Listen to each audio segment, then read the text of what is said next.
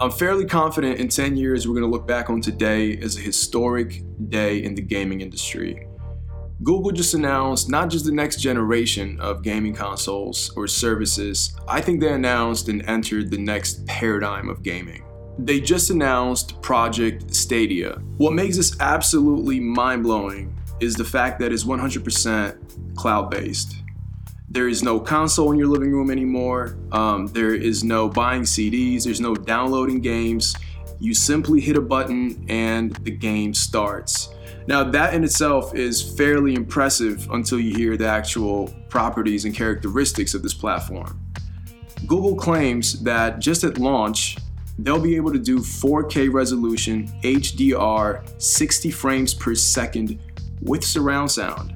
And if that's not impressive enough, in the future they claim to support 8K at 120 frames per second with surround sound, which is absolutely insane if you're into computing. All of this is, like I said, on the cloud, and Google is probably one of the few companies in the world that could pull this off due to their vast, superior cloud infrastructure that spans the entire planet.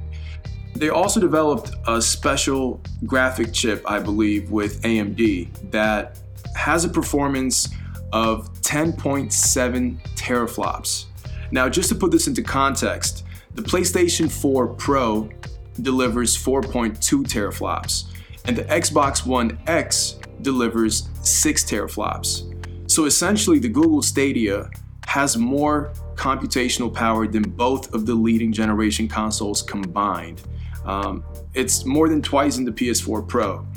Now, what this means is that you can play any game on nothing more than a Chrome browser, and you can have a Chromecast to stream on your TV and seamlessly transfer gameplay from your tablet to your phone, from your phone to your computer, and vice versa. All this is possible, like I said, because of their cloud infrastructure. But the other key component here is their controller, which actually directly connects to their data centers via Wi-Fi. What's equally as interesting as the tech specifications are the features that are possible because of them. In recent years, YouTube has become a crucial platform in the gaming world. It's where players from all over the world stream their own gameplay, millions more come in to watch. The most followed YouTuber of all time, I think PewDiePie, is actually a gamer who does game reactions. So that kind of speaks to YouTube's impact in the gaming world. Project Stadia brings some really unique and interesting possibilities to YouTube.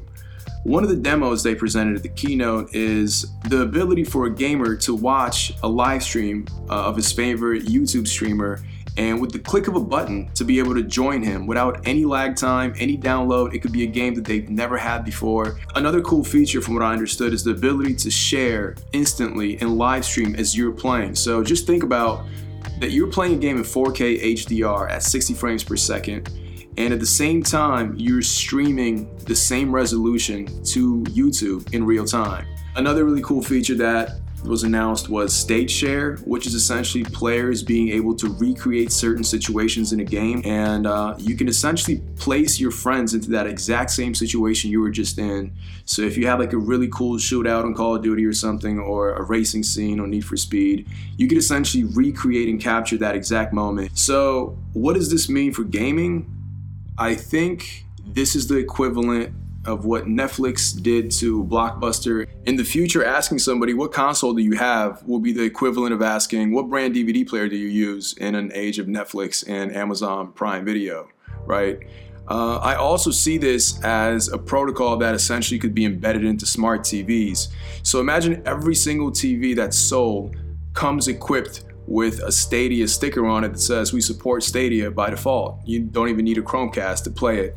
So in the future, every single smart TV will be a gaming console as well. So what does this mean for Sony and Microsoft? I think it means pressure. I just talked to one of my best friends, Aaliyah, who works in Sony, and we were chopping it up about this. I think Google's on their ass. I mean, there's no other way to put it. Google is coming for their neck. No matter what the next generation Xbox or PlayStation is, just by the very virtue of you putting out a console, you're already behind, because we're no longer living in a console world. Putting out a DVD disc in the presence of Netflix is, that's old school. I'm sure, like my friend was saying, there's probably a core demographic of gamers that are going to stick to, their console of choice and the offline gaming capabilities that are there as well.